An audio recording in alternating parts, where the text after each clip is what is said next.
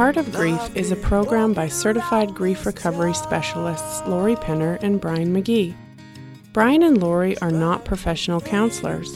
They do not offer therapy. If you are experiencing a crisis, please reach out to your local emergency or healthcare providers. What Lori and Brian offer in this podcast is an authentic, personal familiarity with the pain of loss and a straightforward approach to recovery that has proven transformative in the lives of thousands of grievers. As proud sponsors of the Grief Recovery Method programs, Martin Brothers Funeral Chapels in Lethbridge, Alberta are pleased to partner with Brian and Lori to bring you this podcast. We hope our listeners will discover genuine, practical help and encouragement.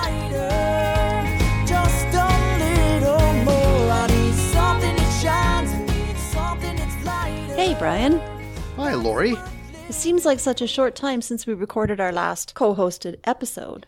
It really does, and it's been about 2 months ago, actually. The content of that program addressed the important fact that grief is generated not only by a result of a death, but by many other losses that we can experience in our lives. Many people automatically associate grief only with death, which is understandable, but there are many other changes and endings in life that create grief. We think it's important to recognize that. We sure do.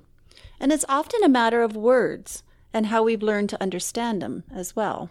Sometimes our application of words is either misguided or at least limited. The result can keep us from a fuller and more helpful understanding of these things. We've come to recognize the importance of this regarding grief and loss. Yes, we have. In our Grief Recovery Method programs, we utilize a number of words that are very common, but we focus or refocus their meaning in order to assist with the grief recovery process. That's the case for today's program. It sure is. Sometimes we refer to words just by their first letter. It's quite common practice, actually. In late autumn in our part of the world, or the May long weekend, we don't like to hear the S word in the weather forecast. Some words, commonly shortened to single letters, are often impolite. The one we want to talk about is not impolite, but it's loaded with potentially unhelpful ideas. And it's what the Grief Recovery Institute calls the G word. Right, the G word. And what is that, Lori? Guilt, Brian. The G word stands for guilt or guilty. Oh, yes, right. I did know that. However, our listeners might not have. And they might well be wondering why we're bringing special attention to it in connection to grief. Lori, a while back, you experienced a very difficult loss. It was a death, but as difficult as that loss was for you, it was a related event that left you with feelings you described at the time as guilt. Oh, Brian, absolutely. You were there, thankfully, in the hours and days after, and I am forever grateful. So my little dog Reggie, one of 3 I had at the time, had a condition that rapidly worsened, and I had to make a heart-wrenching decision. In order to make the whole difficult experience make a bit more sense, a bit of backstory is needed, so bear with me. Of my 3 dogs, Reggie was the only one that wasn't deaf. Reggie's son Riley went deaf at 6 months after surgery, and Lexi, my sweet girl Riley's mom, went deaf when she was 7, also after a surgery. Reggie was the only one I really talked to that could hear. Well, I talked to all of them, but Reggie understood me, it seemed, and this made our relationship different from the one I had with the others. As soon as I walked into the vet that afternoon, things started to go wrong, and the hours and days, and even months to an extent, I replayed it over and over, and I felt so guilty. I walked into the clinic and told the receptionist this was Reggie. I'd called a few minutes ago. She looked up from her desk at me and said, "Yeah, okay, so what do you want done with him?" I felt shocked since I had just called not 15 minutes before, so I said again, "I just called you to bring him in because he's declined so fast and is suffering." She looked at me, rolled her eyes, and said bluntly, "Yeah, I know. I mean after he's dead." I recoiled at her words and stood there in complete and utter shock. I was holding my terrified little guy, who always hated vets, and was having trouble breathing. I didn't know how to respond. She offered me 3 options: to take him home and bury him in my yard, have him cremated with the other animals they put down that day, or for an extra charge, he could be cremated separately. I'm standing there in the worst moment of my life, an even more worst moment of what was left of Reggie's life, and I'm trying to cover his ears because he was scared enough. I asked if we could discuss this after, and she curtly told me, no, I must pay before they will do anything. Side note, I'd been a dedicated customer for almost 14 years at this point. It wasn't like I was a stranger. I sobbed my answer of separate and went back to focusing on Reggie, not wanting him to be more scared than he already was. Next thing I know, she's asking me if I want his ashes back in the standard cardboard box. It's kind of like a takeout box, she said. Or did I want to pick an urn? Again, I said, can't we do this after? And she looked at me in disgust and said, no, remember you must pay before. She threw a big binder on the counter, startling Reggie, and sat there tapping her pencil. I pointed to the first one I saw as I held Reggie away from seeing it. She did the paperwork and then placed a hard plastic clipboard on the counter, again with what seemed like a deafening bang, and said I had to sign the paper or the vet won't euthanize him. The reality of the moment, although I was completely aware, was the hardest paper I ever had to sign.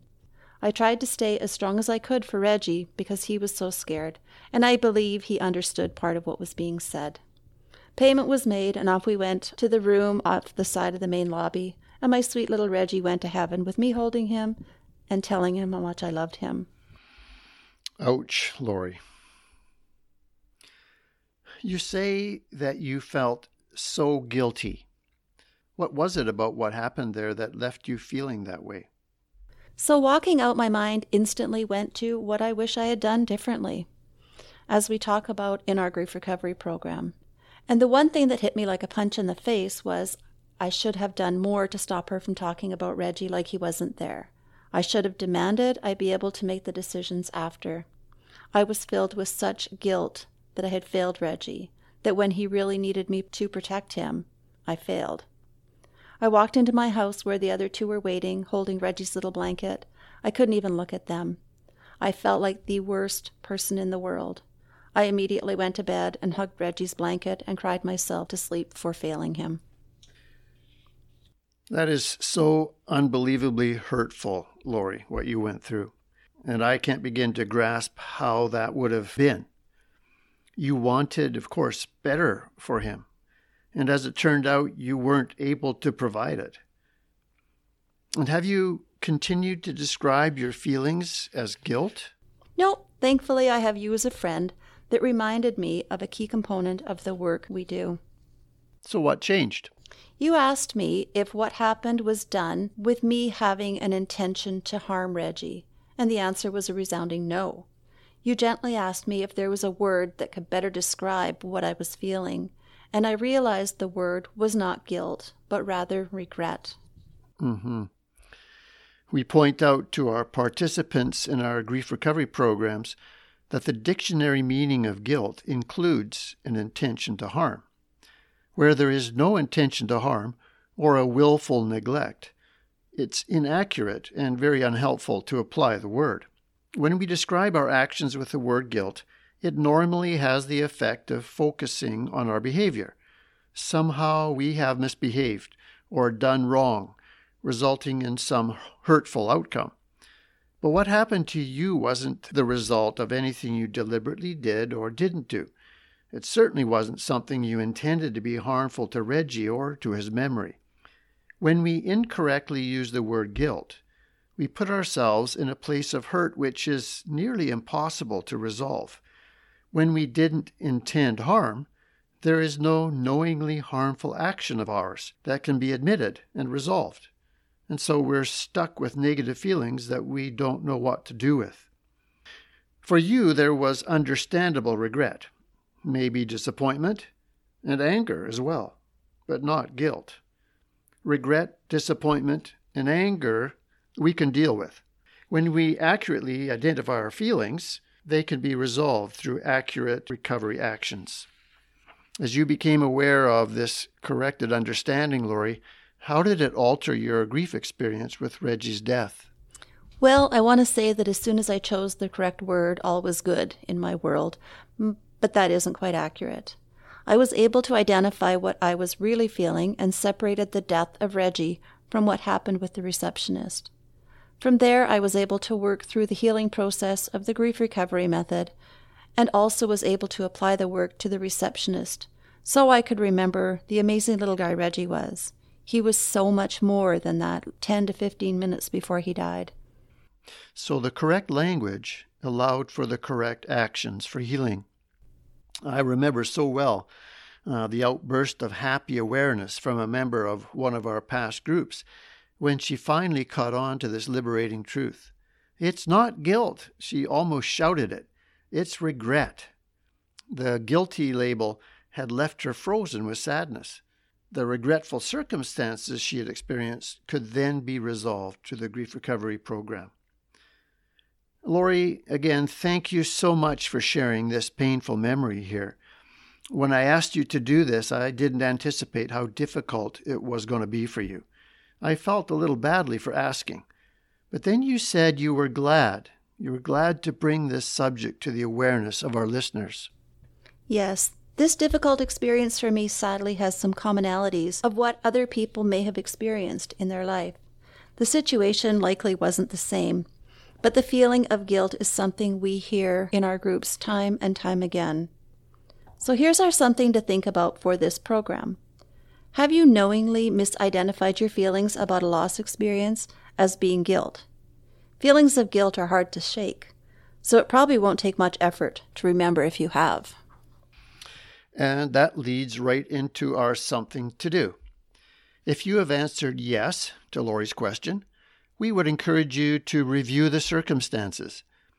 What would be more accurate language to describe your feelings? Perhaps surprise or shock, disappointment, anger, or regret. Are there things you wish had happened differently? It's with these more specific and accurate feelings and disappointments that the steps of grief recovery can be navigated through successfully. So true, Brian. And that's what makes leading our programs such a privilege for us. We get to help hurting people find not only a more helpful, accurate language for what they're going through, but also a helpful process of recovery from loss. And by the way, we realize that at times guilt is the correct word. There may have been intent to harm in some manner, and we can address that through our program as well. Mm-hmm. Thanks, Lori, again for joining with me for this program today. And thank you to our listeners for joining us as well. COVID craziness, which is beginning to lighten up in our part of the world, thankfully, and along with other disruptions to our lives, have resulted in a more random, broken up schedule for our podcasts of late. We do apologize for the irregularity of the new episodes. We believe in our content and want to keep providing it for the benefit of hurting hearts. Until next time, thank you for tuning in. As mentioned, we love to receive comments and questions from our listeners. We invite emails to feedback@theheartofgrief.com. If you'd like to send us paper mail, it can go to The Heart of Grief, care of 610 4th Street South, Lethbridge, Alberta, Canada, T1J4P3. And of course, you can subscribe through your podcast service provider.